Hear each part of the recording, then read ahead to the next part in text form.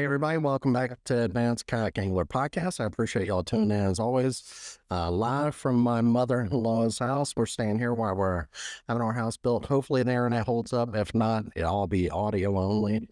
Just trying to test this out this week. So, hopefully, it's not too many issues. You can see all the Auburn stuff in the back, and there's an Auburn Christmas tree, too. So, definitely, Auburn over here.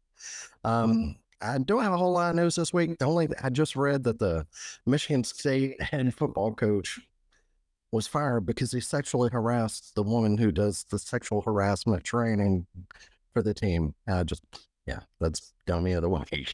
That's true. That's crazy.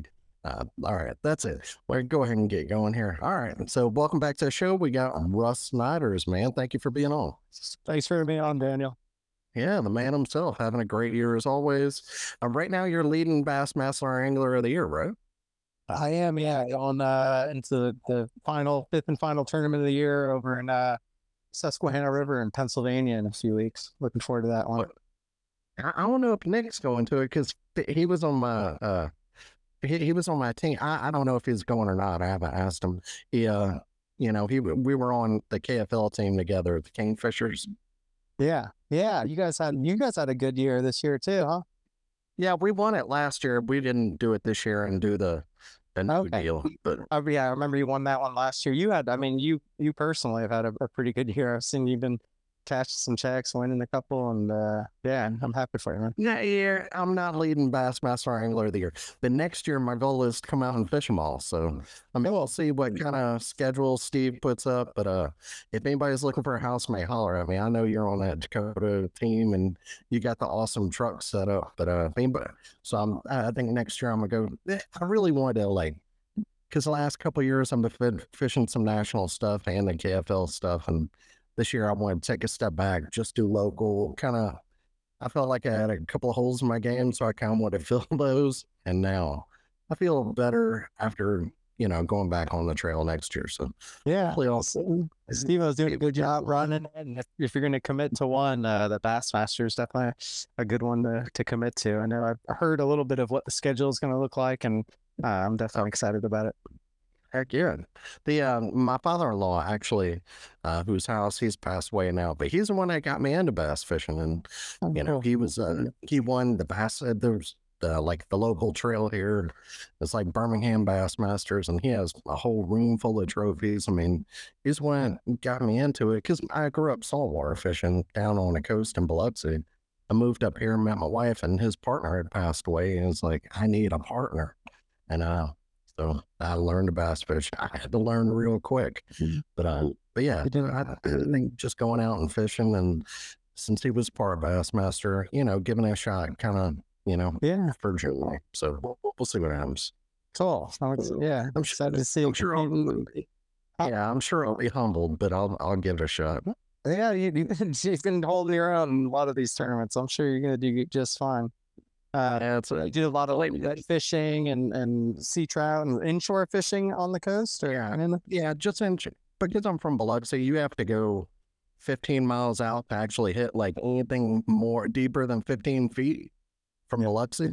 You either have to, because if you're looking at a map, you have the horseshoe from Venice, Louisiana.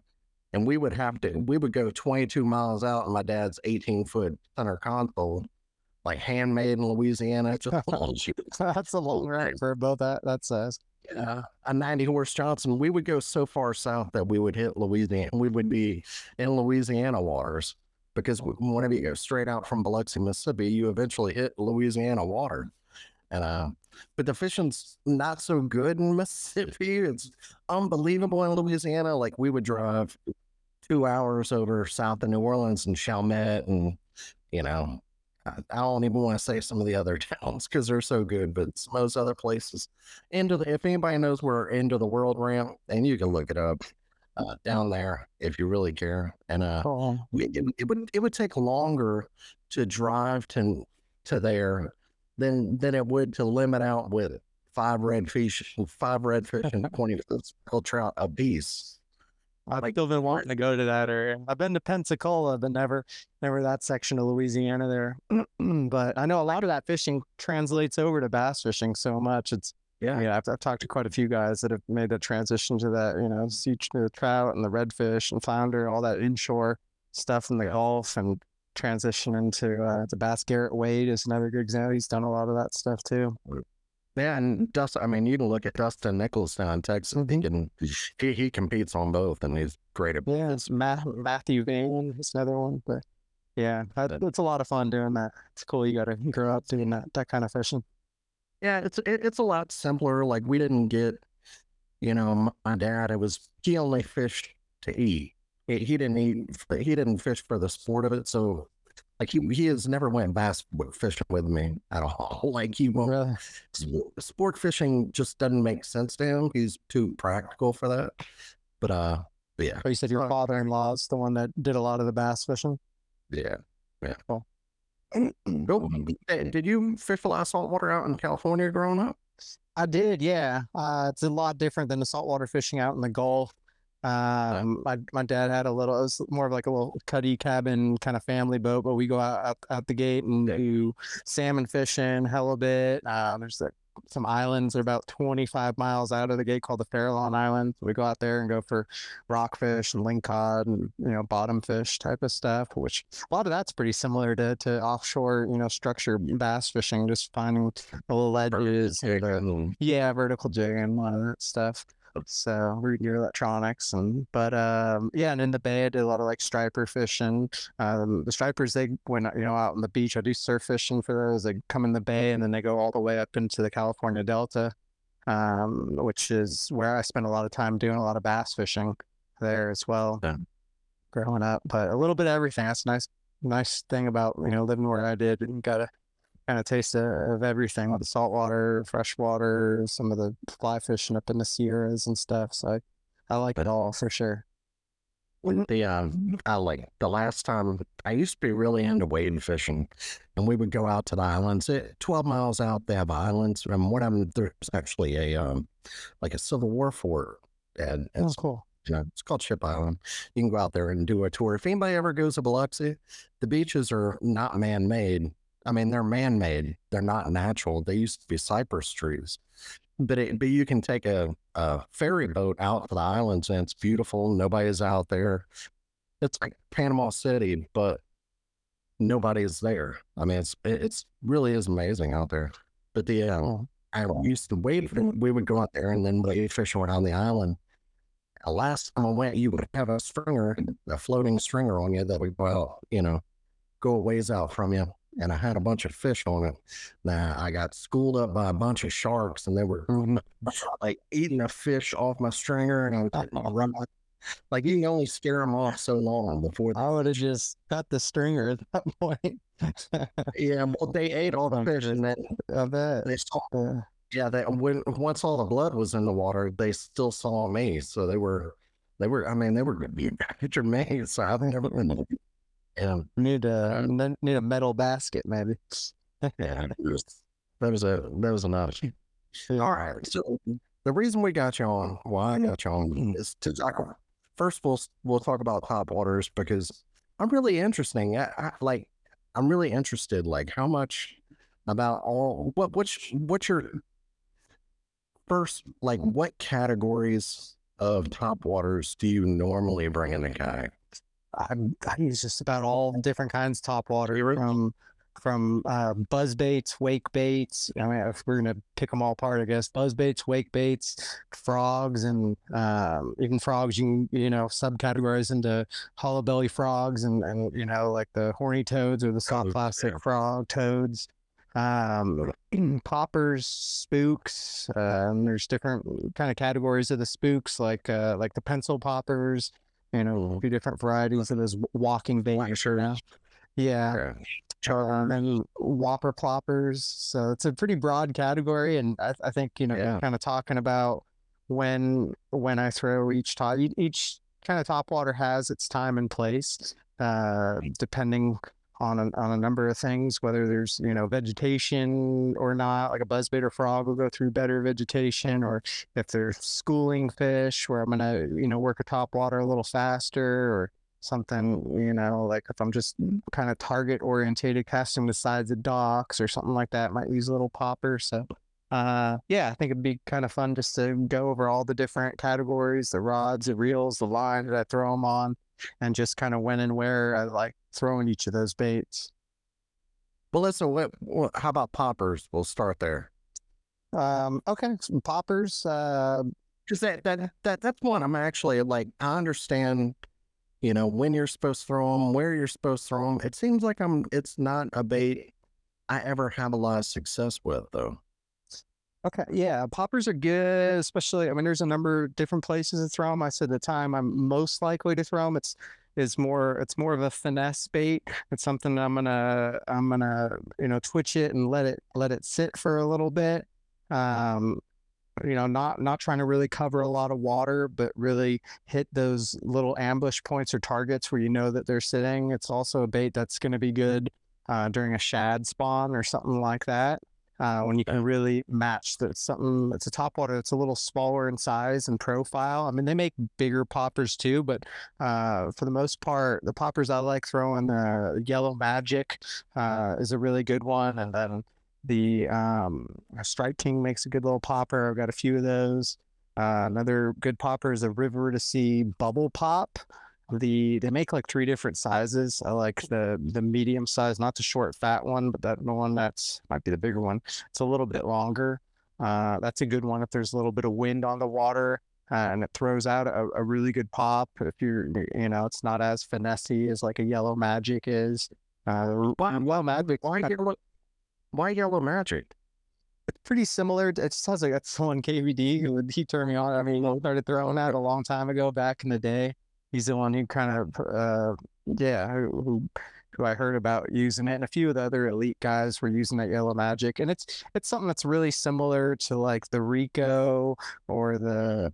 It's just about getting just that right pop. Where a lot of times I don't like it to bubble over. I like it to spit water rather than do. Sometimes you use poppers and it'll kind of just like boom, boom like that, and it'll like create like a big bubble.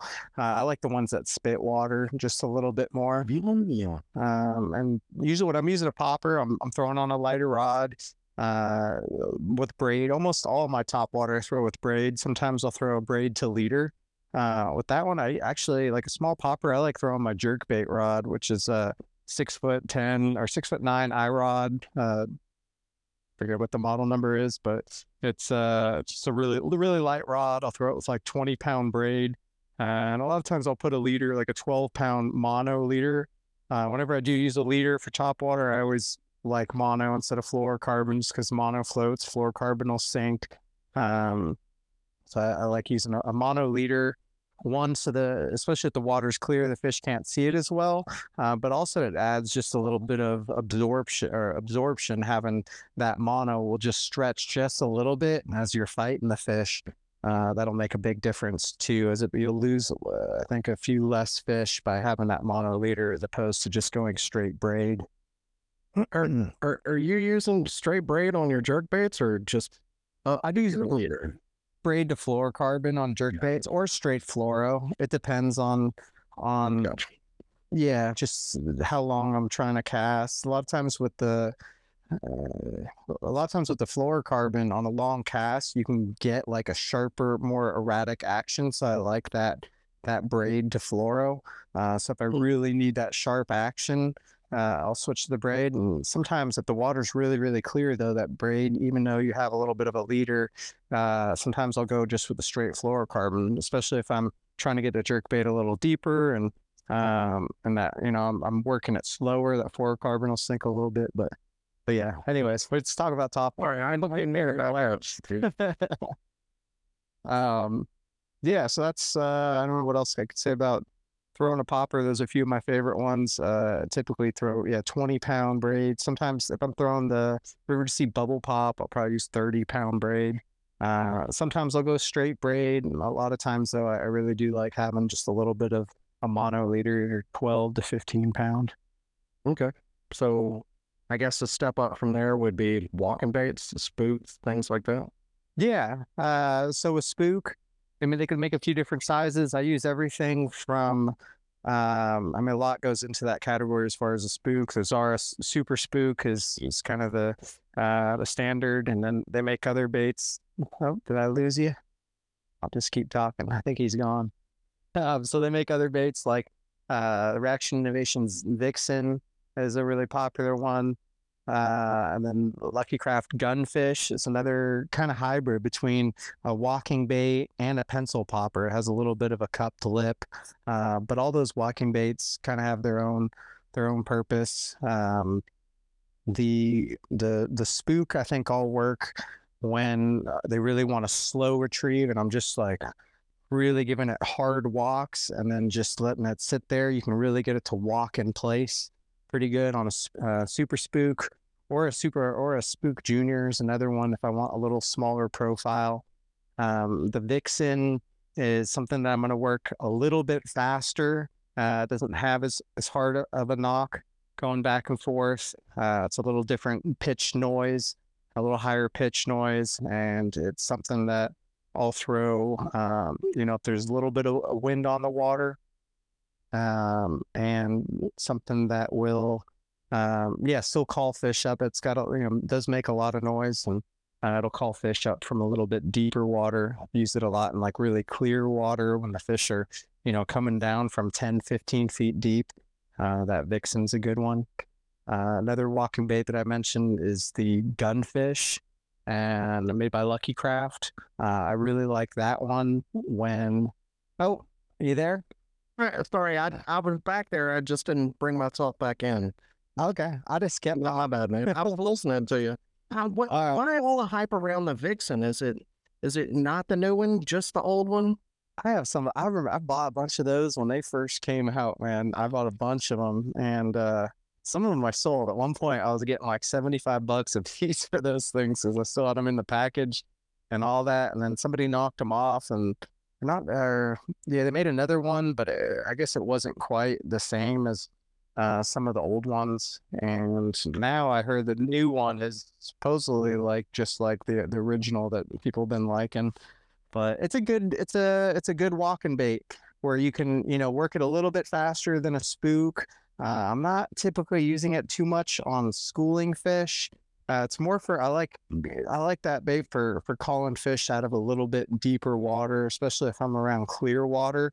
I'll walk it a few times. I'll kind of do a few hard walks, a few fast ones, and then let it pause. It can kind of do a lot of different things, but it still sits nice and level when you pause it. And then there's other walking baits would be like the Lucky Craft Sammy is one that I used to use a lot more. I don't use it quite as much, but that's a bait where when you stop it, it doesn't sit level horizontal like this. The tail end will kind of sit down. So because of that's a type of bait where you really want to just keep it moving, keep it walking, and don't let the fish get a good look at it. I don't use that as much. I tend to use the Gunfish instead in that circumstance more than the Sammy. That's a bait I really like for schooling fish. It casts really well for its size. It's still a pretty small profile. It has a little bit of a cupped lip where it spits a little bit of water, and it's almost like a pencil popper. It's really a cross between like a spook and a pencil popper. And I like that Gunfish quite a bit when they're schooling and there's just a little either calm or just a little bit of wind.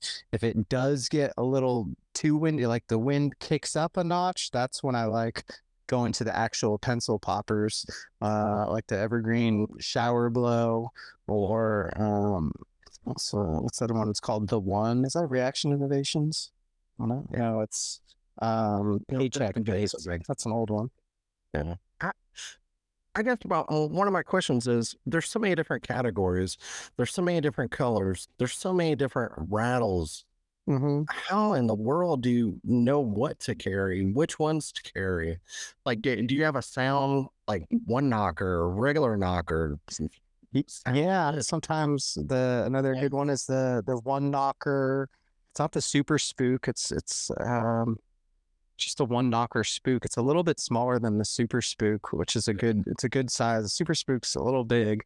I've caught a lot of fish on it, but I haven't actually don't throw it as much as I used to. But that, that one knocker is a really good one. Sometimes it's just the sound, it's a certain sound they'll key into, and a lot of it's just like trying different lures. If they're on a topwater bite, I'll switch lures a lot and just keep changing things up until I find something they like. But a lot of times, just looking at the conditions, I at least have a few baits that I know, okay, it's going to be like one of these.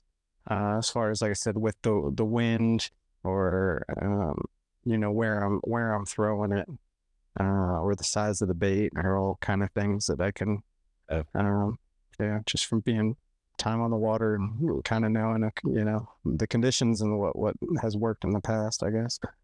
What about colors? And you're just trying to match the hatch, or Not only, yeah, I keep it pretty simple, because they're just looking up at the bait, and really the only color you need, something with a white belly. I'll have something with a white belly. Chrome can be a good one. Something that's really flashy, like a chrome, has a lot of reflectiveness. Something that's transparent, or you can, really see through the bait quite a bit, especially in really clear water. And then I'd say a bluegill pattern, especially in summertime with a lot of topwater. I really like throwing bluegill pattern topwaters. And then another thing would be just like a black, like a silhouette or a black. And I don't think you don't really need anything more than that. You can keep it pretty simple. all right. So, is there anything we missed in that category, or what's next? I guess. I guess with the walking baits, I do usually step it up with either 30 to 40 pound braid, a little bit longer rod. I like a iRod Lone Star Special, which is a 7'3", like medium power.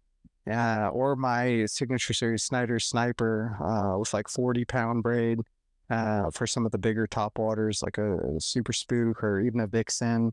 The gun, you can throw it with a gunfish too. So, and that's just to get a longer cast and baits. Yeah, longer cast. It's pretty much rule of thumb for me is, yeah, a lot of times, even if you're throwing the same bait, I don't have a certain rod for that certain bait. It'll depend on where I'm fishing that bait. Like if I'm throwing, say I'm throwing a gunfish or something like that and making bombing, fish are busting and I'm bombing long casts, I'm going to use a rod like my Snyder Sniper, which is a 7'5". And if I'm throwing that same bait, just going down the bank, throwing it on the edges of laydowns and stuff like that, 7'5" is going to be too long. I'll go something closer to a 7-foot rod, for that. And so, it just depends on where you're fishing it, whether it's making long casts on grass flats or busting fish, or if you're, targeting ambush points and stuff like that and need to do short, accurate casts, then I'm going to use a shorter rod. But no matter what, on a top water, especially with treble hooks, especially with using braid, you're going to want something with a really soft tip. Yeah. I'd even use if I was using, doing really short casts around laydowns, I'll even use like a crankbait rod, like a 7-foot crankbait, and a glass rod, or composite. Really, the one I'd use would be a composite 7-foot if I was doing short casts with a smaller top water. If it's really small, like a little poppers, when I use my jerkbait rod. But not to go off topic, but how many? It sounds like you do a lot of braid to fluoro. How many different spools of fort line? God, brain fart. But the leader line. Good Lord. How many spools, how much leader line, different kinds of leader line are you bringing? I bring quite a bit. What I do, actually, it's a cool little trick. I did a little video at some point on my Facebook or Instagram, but I have all these little like sample spools that are about this size. Let me see if I have any right here. I don't know. They're about this size, and they just came with like 100 yards of line. I had a whole pack of them at one point. When I was done using that, I kept those little spools.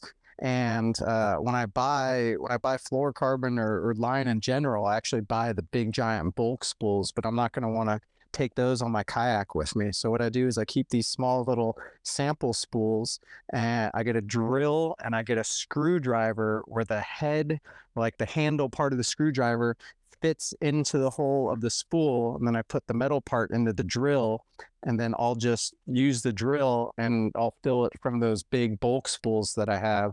So I just load those up with leader line, and I got, I don't know, about a dozen of them or so, and I'll only put, 30, 40 yards on each of those little spools. And I usually carry all fluorocarbon from 6 to 25 pound. And for the mono, I'll usually carry 12, 15, and 17 pound mono. Wow. So you really do carry a lot out there. A lot of line, yeah, but it's all about just putting it on those smaller spools for leader line. Yeah, like I said, with that drill, using that drill, otherwise you're just trying to like wind it on. I just like that, and it'll just spin super fast and load that line on that little spare spool. To hold them all together, I use one of those rubberized, like the little bendable rubber. Yeah, steel. Yeah, whatever it is. Yeah, that's it. I'll use those and just kind of load it through, and be able to take them off really easy. Well, there you go. Russ Snyder is bringing more leader than you are on the secret. We finally found your secret. There it is. That's it. All right. So poppers, walkers. Now my favorite, ploppers, choppos. Which one? Chopper? Both. Choppo or plopper? With both of them are good. I've used all different sizes, and I wouldn't say, I've caught a lot of fish on whopper ploppers and choppos, but I wouldn't say it's always my go-to. I'm starting to really get a feel of when and where I like them. And it's usually when I want to cover water, and they're keyed in to, that steady movement, as opposed to sometimes they want something more erratic, like a walking bait or something that's moving a little, moving like that. And then sometimes that slow, medium paced, like the ploppers do. And in either scenario, I always like throwing the whopper poppers when there's a little bit of chop on the water. Usually the bigger the chop, the bigger the bait I'm going to use. If it's pretty calm, I'm typically using a smaller size whopper popper. Or chop. A little bitty one. I use that. I like the 7. I don't know what's the short fat one? That's the itty bitty one, the 75, right? Okay, that's the kind of short fatter one. Yeah, that's a good one. I like that one a lot. It makes a little bit more noise. And pop. It's it's similar to the 90. I guess is the next size, right? Yeah, the 90 is longer. Like the other one. A little longer, a little more finesse. That short one, the 75, has a little bit more thump, but a little bit smaller size. So both of those, I'll go back and forth between. I don't know if there's a time, I could say, oh, this one better in this circumstance, or this one better. It just kind of depend. Maybe, if the water's a little bit dirtier, I'd say that 75 might be a little bit better, just because it makes a little bit more noise. Where that 90 I'm going to use when it's pretty calm or finesse. That's a good one for smallmouth too, or if you're in rivers and stuff like that. I like the 90, and I've used the 75, but as the forage gets bigger, or there's a little more chop, if there's like a little 6-inch chop in the water, that little 75 or 90 just isn't going to call them up good enough. You're going to want to, use, was it the 110 or something in that range, or even the big, the big one. Do you have any sneaky alterations? I've heard people doing a few different things to ploppers and choppos. No, I haven't. What are some of the things that you've heard they've done? I'll tell you later. Okay. I'll secrecy. All right. That's a bait that I've never done. I know. I'll throw that one just on straight floor. That's the straight fluorocarbon you can use for the whopper poppers, just because you are constantly moving it. That doesn't matter. Sometimes you stop it too. There are times where, especially with that smaller one, where I'll just almost work it like a popper, and I'll just like bloop, bloop, like that. I guess then I found the same thing. The 75 works really great, like almost as a like you're saying, almost like a popper too. Yeah, yeah, the smaller sized ones. I can't say that I've had that many times on the bigger size Whopper poppers where I'm just popping it like that. But with the smaller size ones, it can work good with that retrieve. Yeah. All right. So what is that still going to be like a 7.2, 7.3? Yeah, softer, especially if you're using braid, just having a little bit softer tip on the rod and pretty similar rods and stuff that I'd use for the walking baits, I'd say. Yeah. So I mean, just if anybody's just getting into fishing, like Russ was saying earlier, you really have to have something where if you don't have a lot given your line and you're using braid, you have to go with a softer rod, especially with braid. Like, yeah. Especially with treble hooks. And a lot of it's just, you want that rod to load up really nice on the cast. But not only that, it's once you hook the fish or the fish bites, you don't want something too stiff where it's going to pull it out of their mouth. That's another reason why sometimes having a mono leader can be nice. And then also when you're fighting fish, anytime you have treble hooks and you're fighting a fish and they're jumping, if the rod's too stiff, especially if you have braid, it could be a little easier for them to throw that bait as well. So, okay. All right. So we got now buzz baits. That's probably my favorite one. I haven't found it. I really want to hear your thoughts on like skirted, toad, like all that. Tell me about your buzz baits, man. I make my own buzz baits. I keep it pretty simple on them. I get my heads and the components from Cast Industries, and they, you can kind of customize. Here's one right here. There's some heads too. You can find them on it. The buzzbait heads that I use, and I get it with a really heavy, stiff wire. This is actually the heaviest wire that you can get. Unlike a spinner bait where you actually want a light wire because you get a lot of vibration from that wire. The buzz baits, it doesn't matter. You don't need the light wire. I want something as heavy as possible, and something with a flat kind of head like that, where it's gonna ride up through grass. It'll help plane it out like a little bit easier. I use everything from, so here's a quarter, 3/8 to ½ ounce, and having the head match with the blade size is really important. If it's too big of a blade on too light of a head, it's going to tend to roll over too easy. You want that blade to stay right, right on top of the hook. You don't, if it gets a little bit off, it's okay, but you don't want it to start to where it's like rolling over like that. And if the blade's too big for the weight of the head, that'll happen. And then if the blade's too small, then you're just going to have problems with it. You're going to have problems with it riding on the surface. So yeah, you want to really balance that blade with the head. And typically I just use the just two prong, like, let's see if I have. You ever throw a double blade? I do. I have before. They make so many different types of blade, but I throw those double like clacker ones where they kind of clack against each other. They also make a double blade where there's like a blade inside of a blade. That one's cool too. They make like a 4-wing plastic blade. Oh, dude, I've never used a plastic blade. I don't. Do we even have video right now, or are we just doing audio? No, you're still video. Oh, okay, cool. Well, this is one of the blades I use. I got the me anyways. My standard blade, and this is actually where the wire. They make one where the wire goes through. Let's see. Make one where the wire goes through the middle of it right here. So it actually goes in both sides. It's on this side, and it's on that side. Oh no, you can see that. And then they make like an off. Is that just for more squeak? You want that one? The squeak really is about where this piece right here, the rivet, rubbing against the rivet right there, and also like, yeah, where it goes through this, it'll rub on this and create the squeak out of that as well. This is probably my most common blade that I use. They also make plastic ones if you want something that just really goes slow. These little 4-winged plastic ones are pretty cool. They have clackers. They have, all sorts of different things. Let me see if I can find the one that isn't off-center. They also make one where it's there we go.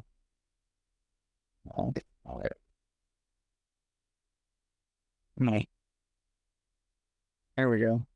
To make an off-center one too, and this one has more of like a thump to it, where the wire is on one side. It doesn't go through the middle; it just stays on one side of the blade, like that. But yeah, for the most part, the 3/8 with this pretty standard blade, you see it on a lot of them. It's pretty common. That one works. I'd say this is the one I'd use the most. But the most important thing with the buzzbait is just getting the squeak and getting the sound, and bending the wire a lot of times too. A lot of times I'll bend it so it has the lower part has a bend like that to it, and I move this up just about like that. And then if it's running off center, one thing that you can do is kind of bend the wire one way. I don't know if you can see that or not, one way or the other way. That's an important thing. Like if it's running a little bit on its side, you can, move it just like that, and then that'll kind of correct itself. Yeah, where it's gonna, where that head's gonna be directly underneath the blade. So those little. What about the buzz baits there? They kind of have the offset in the wire. Is that like this one where it's on? No, like in the actual wire, it'll drop down. I wish I had a picture of one here. Like it comes out and then goes up and stuff. Yeah, I've seen some of the. I don't know. They work too. I was some old rod strainer spinner baits are made like that, and a few other ones. This one's a pretty I throw this one. I'd say this is the 3/8 and the 1/4 ounce. 90% of the time now. I've caught so many fish on it, but got a lot of confidence in it, and as long as it's got that nice sound to it where it's squeaking a lot, it works. And I'll use skirts, and I'll use toads as well. I like toads a lot better. I guess the only time I really would throw a toad instead of a skirt is if I need to skip it, whether it be underneath trees or underneath docks. If you put a toad on the back of it, it skips a heck of a lot better. If you just try to skip a buzzbait that has a skirt on it, you can't really. So, I'm really not, if I'm going to be skipping, I'm going to go to something else like a swim jig. It seems like I'm usually not going to skip a buzzbait too much. Yeah, that's a thing. You could do it. Yeah, there's times where you're around trees and stuff like that, and just skipping it under trees, it'll skip pretty good with a toad on the back of it. And I'd say probably over 80% of the time, I'm just using the skirt instead of the toad. But there's time where that works. There's times I'll throw just like a little, like a little dipper on the back of a 1/4 ounce one as well, or like a small swim bait. And that's typically good for smallmouth or spotted bass and like clear waters when I typically do that. Are usually going to more like a paddle tail, like a beaver, but it actually kicks most of the time. Well, do you have a skirt or no plastic? I use either. I say it again with the. Whatever you have skirted buzzbait and you're not doing the toad, what kind of trailers besides a swim bait are you using? I typically either use just the skirt, or I put on or no skirt with just a swim bait. I don't use too many. I don't use too many skirted buzz baits with trailers. I've tried that before, and for some reason it bogs it down some, or I don't know. Just at least on the ones that I make, when I put a trailer on it, it just doesn't squeak as good or sound as good. It wants to ride a little bit lower with the skirt and the trailer on there. So I typically just use the skirt, and it works. Definitely, it works just fine. Well, I feel better because I've never been able to find the right bait to do that combo. I'm like, I don't know what I'm doing wrong. I throw a lot of buzz baits, and I've tried the skirt with a plastic, and it's like it never works correctly. Yeah, typically it messes it up. Not to say that there isn't like a combination where it's balanced right to do that, but at least for the buzz baits that I make, that I throw a lot, once I put once I put a trailer on there, it just doesn't work the same. A Largo shad, now that I'm thinking of it, another swim bait. If you're just throwing a straight swim bait, that Storm, what was it, Largo shad? That's a really good one too for a buzz bait. I know Jacob Wheeler used to like that one a lot. Cool. So like in the fall, you're probably going to go to a swim bait more. Yeah, it just depends. Most times I just go with the skirt, and like I said, if I'm going spotted bass or smallmouth, then and the water's pretty clear, then I'll put a swim bait on there. Or if they're really, really keyed on shad, or if they're just, I could tell it's a topwater bite, but they're just not liking the skirt, then I'll start mixing it up with that. And as far as just using like a horny toad is a really popular one on the back, like a black horny toad on a buzz bait is a really good lure. Now I'll throw that too. From time to time but I'll always start out with just the skirt. And if for some reason, like I'm needing to skip it more, or they just want a little different profile, or I feel that, then I'll switch to the horny toad on the back, or top, any of those kind of toads. Damn. Okay. Well, again, a buzzbait is one of those things where you could have just a infinite amount of combinations. Is there any kind of advice you give to people on, like which ones are the primaries, I guess? Black with a little bit of red and a gold blade. That's what I like. I like it called a lot. Black blade? Gold blade. No, black and red skirt. Black with just a few strands of red. With a gold blade is probably what I throw over half the time. Anyways, if they're on a shad bite, if they're on bait fish or shad or something like that, then I'll throw the whites. Black, white. I actually throw like a little bluegill skirted buzz bait. It's been doing pretty good. But either black or shad, or sometimes a little bluegilly one. That's about all you need for that. Or yeah, you can keep it pretty simple with a buzz bait. Why gold blade instead of like a black blade? I've tried it with a black blade too, and it works. But I've caught more fish on a black and red buzz bait with a gold blade than any other buzz bait by a lot. Big fish, a lot of big fish on that bait.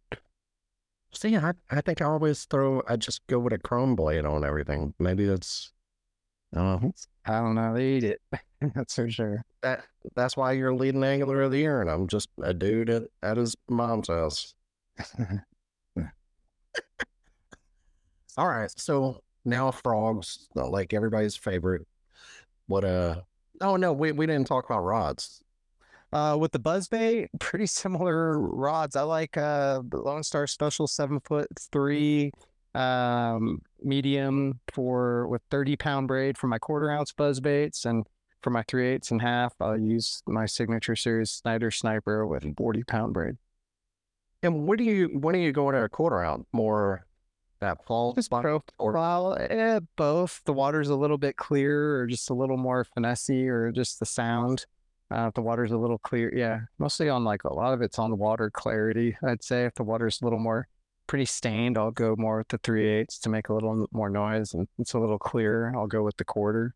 Unless it's like, if it's stained, it's like really shallow water or something like that, then I'll probably go with the 1/4.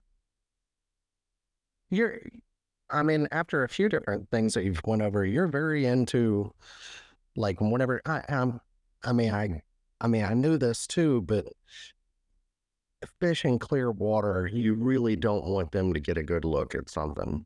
Yeah, you're gonna scale down. You're gonna, or you could, they'll eat really big swim baits in clear water too. So I guess it can go both ways. But typically if the water's clear, yeah, with at least topwater baits, a lot of times I'll scale down, use stuff that's a little smaller, more finessey. Or like more translucent and moving it a little more transparent, moving a little quicker, all that. Yeah, for sure. Okay. It's sometimes easy to forget those simple things like that. And yeah. Just having hear you say that, it's like, oh yeah, I need to pay more attention to that for sure. All right. So frogs, I don't know how you carry, how much gear do you carry on that?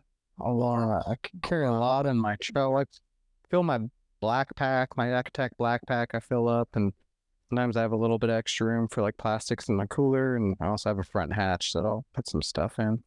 But most of my stuff I carry, just in my truck or wherever I'm staying. I carry a lot of gear, and it's like a daily thing a lot of times where, I'll fish one area and, the conditions will be one way, the clarity or whatever. And then the next day I got to go fish a different part of the lake, and I'll unload half of the stuff out of my Yak Attack black pack, and then, reload it with a bunch of new stuff, on a pretty daily basis. And just being really organized really helps for sure. It's a little different when you're in a bass boat and you can just carry all your stuff just like right there. It's that's one thing about kayak fishing is you're kind of limited on how much gear you can bring. And I like throwing just such a variety of different baits.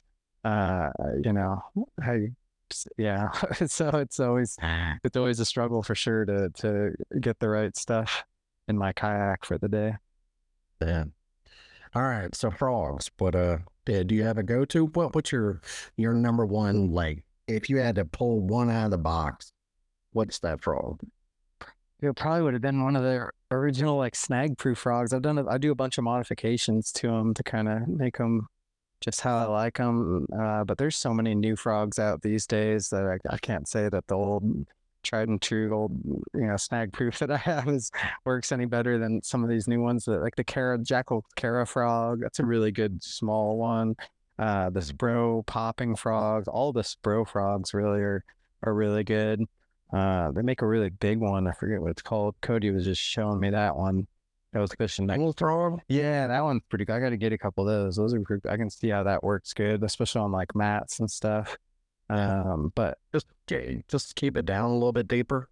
Like they could just feel just through the it just moves more water and stuff, and that's a good one for fishing a lot of that duckweed and matted vegetation. And I don't do like I try to avoid frog fishing on like really thick, heavy, matted stuff where they have to come through it.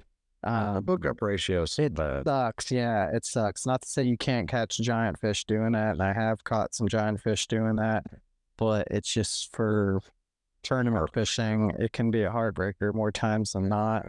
Where I really like throwing a frog is doing, and you really break frog fishing down into like two categories. Even doing that, heavy slop, heavy vegetation, a matted type stuff where, especially if you're doing long casts, you need a heavy, like beefy rod for one, getting a good hook set, and most of all, pulling them through all that stuff. But the frog fishing I like doing is more just skipping under trees and around laydowns, around docks and stuff like that. More kind of like what Dean Rojas, from the old day, the style of frog fishing that he did is more what I'm about. For that, you can use a pretty light rod.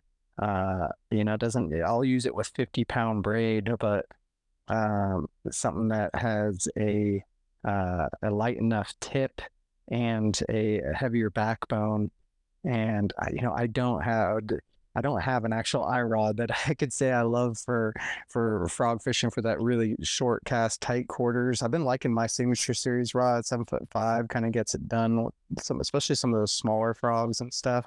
I have to think of what rod I would throw. I haven't done a lot of frog fishing lately, but yeah, but like a 7 foot, I'll use a lot of times for that shorter stuff. I'll use like a 7 foot frog rod. I know Ron Champion has his Signature Series iRod frog rod. It's a 7/8, and that one's definitely more designed for like big mats and stuff like that. And I believe they have a new frog rod. I just don't have it yet. But it's actually for more of that finesse frogging or short casting, more in like open water.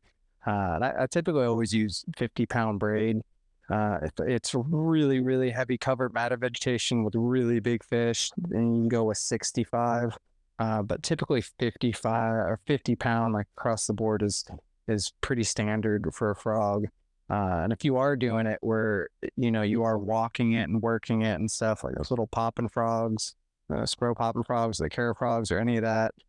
Something with a really light tip is, I really believe in like a lighter rod than I'd say most people. And you can, you'd be surprised as long as you have enough backbone and you have that 50-pound braid. And as long as you're not like bombing casts in the giant weed flats where it's long cast, if it's close quarters, like a lighter rod of 50-pound does just fine for those frogs. I think I've had Randall Wallace on before, and he's such good frog fisherman, and he throws that the Daiwa. There was the one with the AGS air guides. Like it really is.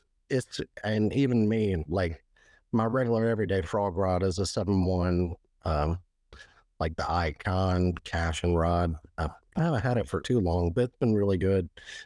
But you really want to spend some money on a good frog rod because it's one of those techniques that God, just throwing it will absolutely destroy you, especially trying to twitch it. Yeah. Like that's like Quantum. Yeah, I used to be sponsored by Quantum back in the day, and they had a signature series Dean Rojas frog rod. And I really did love that rod. I still have it. But it's a 7-foot, and it's a really weird rod where it's like all backbone, and then the tip is just super light. You go and like bend it, and it's just all backbone, but it has this really light tip. It's like an extra fast rod. It was really, I've never seen a rod like it. But it really was well designed, and for the style of fishing that I do with a frog, and what he does too is yeah, done pretty well. I like that rod. Colors, just a black, white, green kind of. Yeah, you don't need to keep the Cara frog. That little bluegill Cara frog's pretty cool. It's hard to find a really good. There's not a lot of companies make a good looking bluegill frog. Like, can't say Spro has a good looking bluegill color that I know of anyways. I wish they did, but that Cara frog and the bluegill's good. Otherwise just white, black, white and yellow, like some bullfrog, a lot of yellows and stuff like that can be good. Not like necessarily bright chartreuse, but kind of yellow green. One of my favorites actually is the old snag proof that I used to use was a brown one. I painted the belly white, and then I put some little black dots on it with a Sharpie, and I'd change out the legs to like brown and white legs, and that used to be my go-to back in the day. What you want to give up the juice on some of these alterations you're doing? Yeah, are you putting rattles in there, BBs to weigh it down? sometimes I do that. I cut the legs and I put in like this clear. I wish I had one with me. I don't.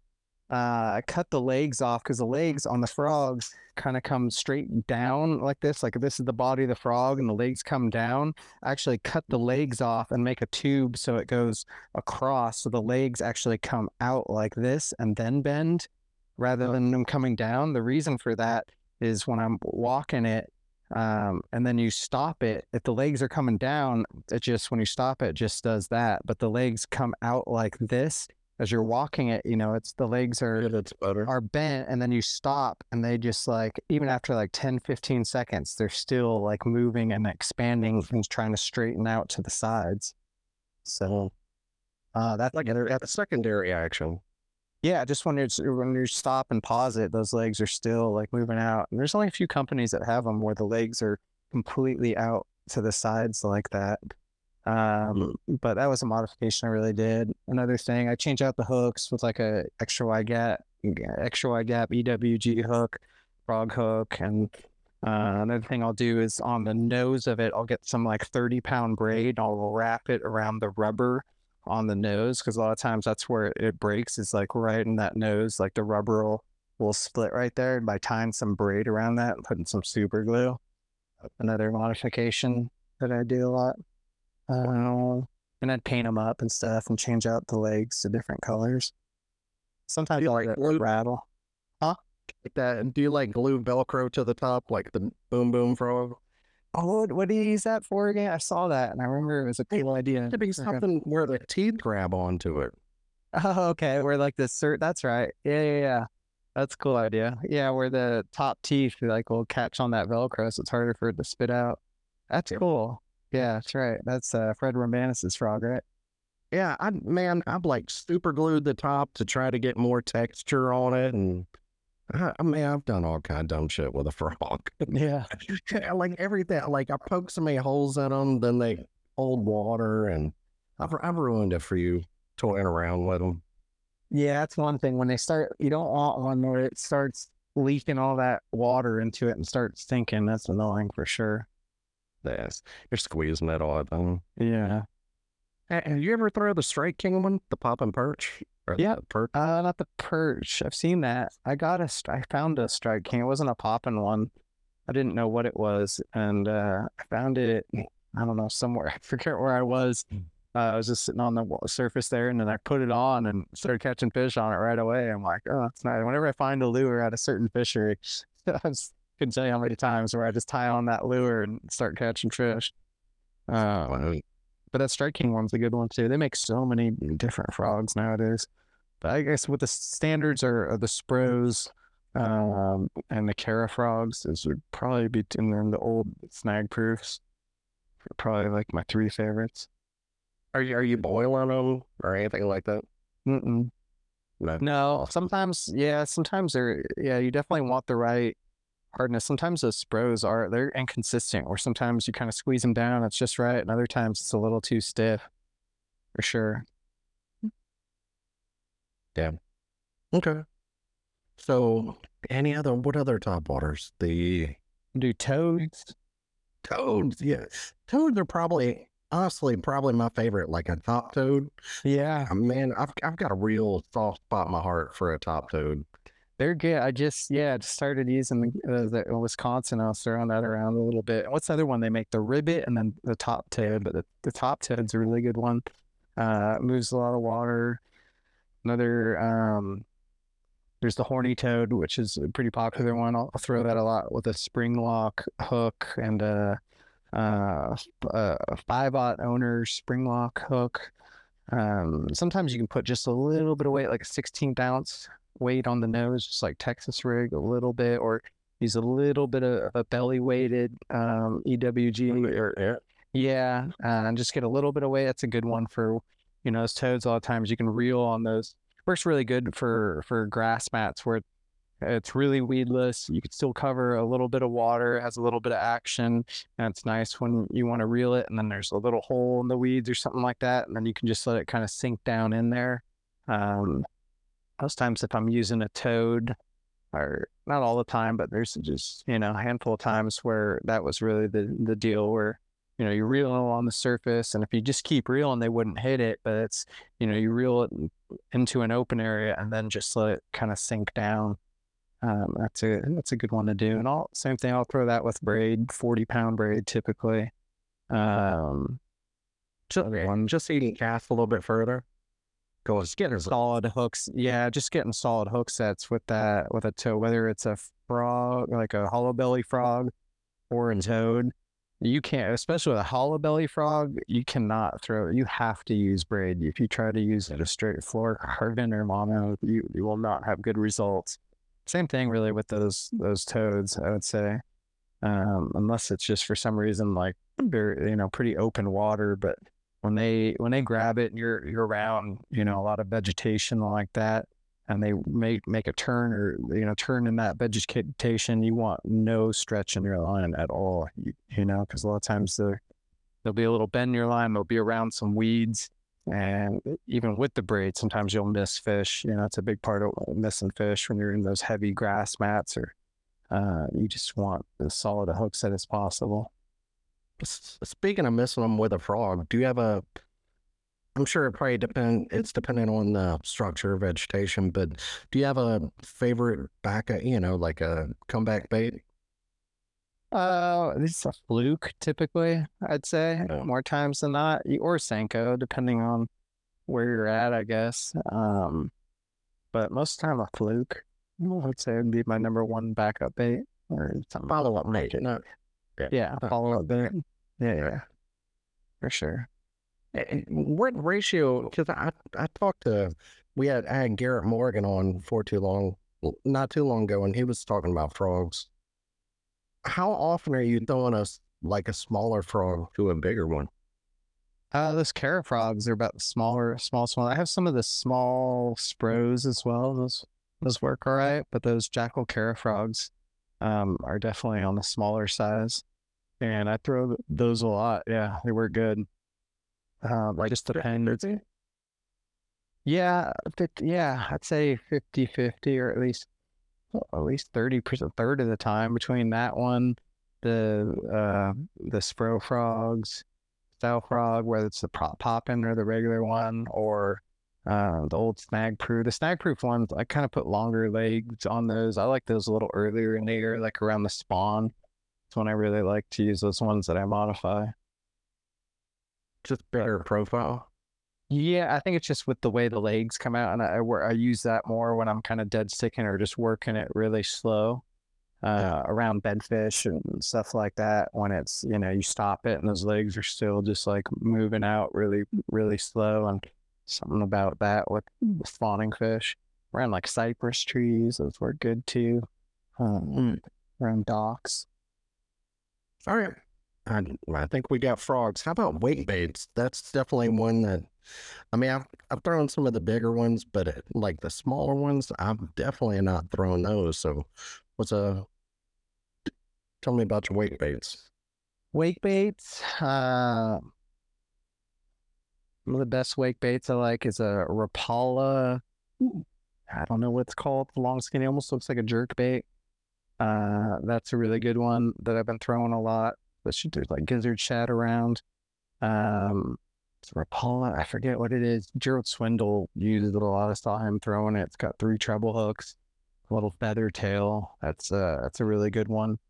And the other wake bait that I throw is the 6 Sense like speed shad. They made a speed wake. That's a good one. I got one of those on like a bluegill color. And I have a few other ones. They're just kind of like random mixing up. Oh, oops, sorry. Am I still there? Yeah, you're good. Cool. Got some random one. Oh, what's that other one? It's a knockoff of something. I paint them up myself. I got them just from China. Buzzjet Junior. Who makes that? Evergreen? No, that's Derek. Depths. Yeah, that's a good one. I mean, I don't know if it works. I got some knockoffs of those that I paint up myself. And that Buzzjet Junior, I like a lot. Wake baits, for the most part, I'll throw some of the bigger ones. I don't think I've ever caught a dang fish off of one. Really? Do you have the little size or the small? Yeah. A little small one I got. Yeah, it's it's like less than 100 centimeters, like a 90, equal to like a 90 size Whopper Popper probably. I like that when it's just really finesse, like really, really finessey, dead calm. And I'll throw that. It just has like a slight little wiggle and player, the little prop in the back kicks up a little bit of water. I like that one just on straight mono. Actually, usually when I'm using that, wake baits in general, they're not a lure you're going to be able to make like really long casts with for the most part. If you do make a really long cast with a wake bait, you're going to have to lift your rod like way up like that a lot of times to get it going. What's going to happen is if you make a long cast and you're just working it regularly, it's not going to wake. It's going to go underneath the surface like a few inches. Most of the times when I'm using a wake bait, I'm using a little shorter rod and a little shorter cast, about say 50 feet or so, is 60 feet is about how long your casts are going to be at the at the farthest. Why a wake bait? Just like I'm trying to think of a situation that would throw a wake bait. Just, I guess, submerged grass or yeah. Everything. I like it along riprap a lot. Like it's really calm along riprap. That little Buzzjet Junior, I'll throw it like right up against the shore. It's like a buzz bait or something like that. It's just making a little too much noise or commotion. That's something that's working good. Usually it's, when they don't want, a buzz bait or one of those other baits, it's just too loud for them. They want something just really subtle. That's when I'll throw those wake baits. So more like flat calm. More calm, yeah. Very rarely. I can't even think of a time really where I've thrown a wake bait when there's much top on the water. Another one that I throw is like the bigger wake baits, like the what's it not? I want to say MC Hammer, but that's not it. What is it called? Something Hammer. MC Hammer. or a slammer or a slammer. I don't know that one. I forget. It's a bigger wake bait, like a 6-7 inch. I used to throw that a lot. I got a black one that I throw that a lot. It's good. How about Devil's Horse? I don't even know what category that is. Devil's Horse. No, I do have some of those and prop bait. It's just like a prop bait. They also make like those. That's something I throw a little bit. Mostly just when I'm down in Florida. Yeah, there's other times where they make those other little prop baits, like the Devil's Horse is kind of a long, skinnier one with two props on it, makes a lot of noise, and it's just one of those things where certain parts of the country they just really like that. Typically in Florida, maybe in Texas too, I've heard, but It's like Finfish Forward says why they. that's part of it. I've heard that, yeah. Yeah, I've definitely heard that before. A lot of times those other prop baits, like the what's it called? They make these little bluegill ones when the bluegill are spawning. I know like Lucky Craft makes Kelly Jordan makes a signature series one that I've used a little bit. There's another one actually. I don't know if it's a copy of that one or what. It's Academy, the H2O Express or whatever. They had this little prop bait that I've caught a lot of fish on that. It's just a small, like 75 size bait, and typically just works around the bluegill spawn. When you see, especially when you see little bluegill like coming up to the surface and just like popping the surface a little bit and coming down, popping the surface. Something that you're going to work a little bit slower, just like pop, pop, and let's say almost like a popper. It's very similar to popper, just makes a little bit more ruckus and noise, and the profile is a little bit different than a popper. But yeah, I guess, and then what's left is everything else, like it create like a gizmo. yeah, yeah. You know, I can't say I've used it. They make like spiders, that big savage or something. Somebody makes a big yeah, lunker hunt. bunker. Yeah, yeah. I've never used that. I bet it works. Makes it make anything worth throwing. No. What else they got? Little dragonflies. Yeah. I think we covered most of the categories. I'd say. I'm trying Do to you think. throw any of that crazy stuff? Do you have like one in your box that's like, this is like, well, I mean, you know, I don't want your juice, but you know what I'm saying? Like, do you have something crazy in your box nobody else is throwing? Not that's a topwater bait. I got some weird stuff that I make, but not that's topwater bait. I stick to most of this stuff is pretty tried and true, stuff that's worked for a lot of people, whether it's all those lures I listed off. As far as in each little category, like the poppers have like the little kind of the ones that aren't super mainstream or whatever you want to call it, like the yellow magic or the little Iovino popper or but the walking baits like the Vixens always all those are like known. If you're hardcore tournament anglers, mostly heard about those baits, or whether it's the walking the pencil popper, like the evergreen shower blow.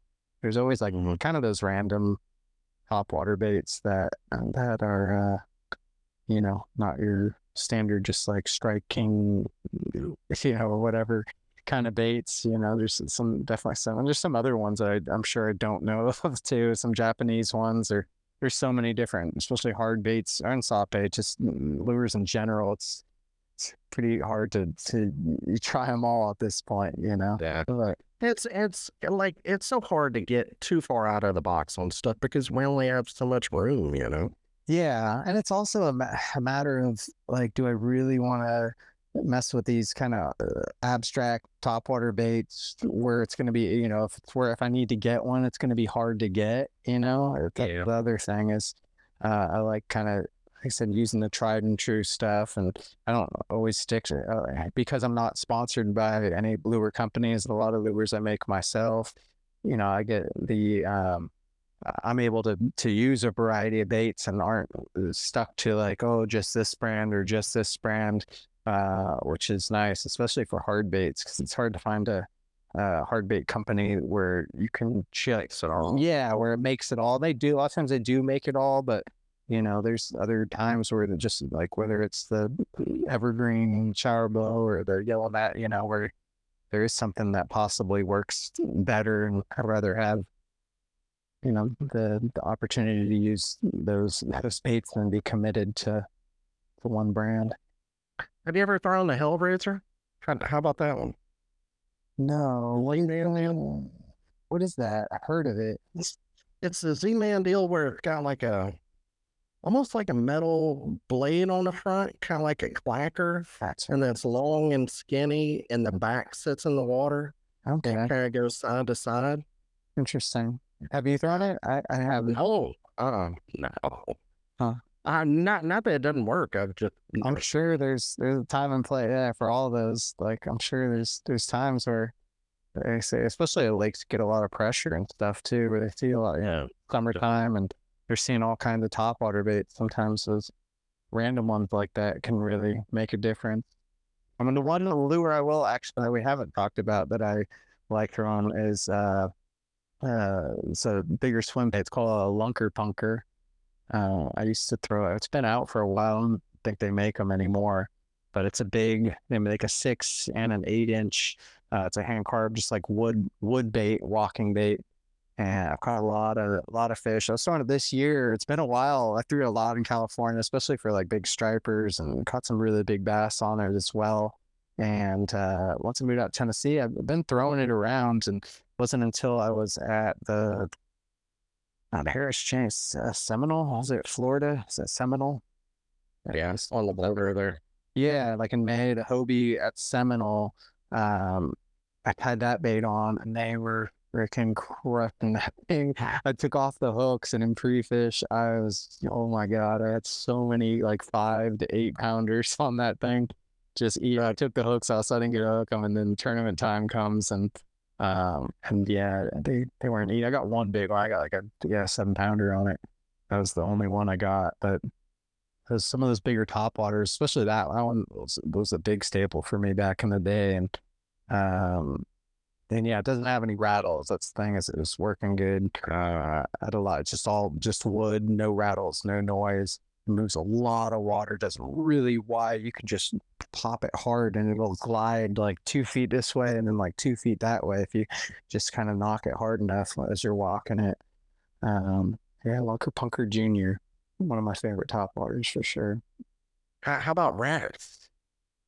I do, I would like, I guess it's an MS Slammer. That's what it is. MS Slammer. That's kind of like a similar, bigger wake bait. I haven't thrown it in rats, but that MS Slammer is pretty similar, like profile.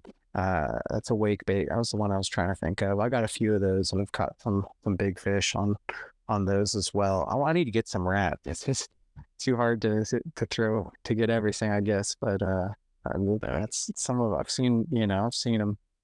They sure look good. I'm sure they have their time and place. Nick Dyer, dude, your second place guy, that's his favorite bait, a rat. Is it? Cool. Yeah. It's amazing how much he loves to throw on things, and the collection that he has is pretty ridiculous. Like, he has multiple rat rods just for rats. Yeah. Dang.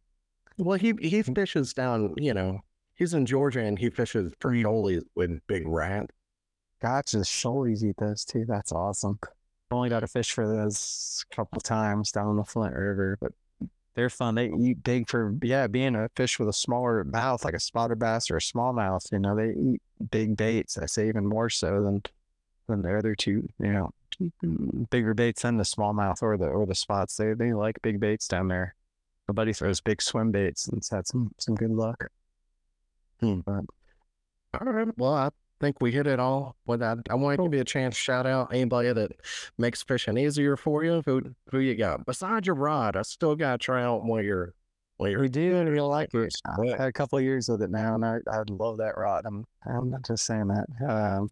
All my sponsors here: Torpedo, iRod, Wilderness Systems, Dakota Lithium, Music City Outdoors, Catch Outdoors, Torpedo, and Yak Attack, and all the tournament organizations, Bassmaster, KBF, and Hobie, and definitely appreciate just opportunities they create for having these tournaments for us to fish. And also like to thank you, Daniel, for having me on and let me chat about some topwater. Anytime, man. But I appreciate you being on, and I appreciate y'all listening, and we'll see y'all again next week. See you guys.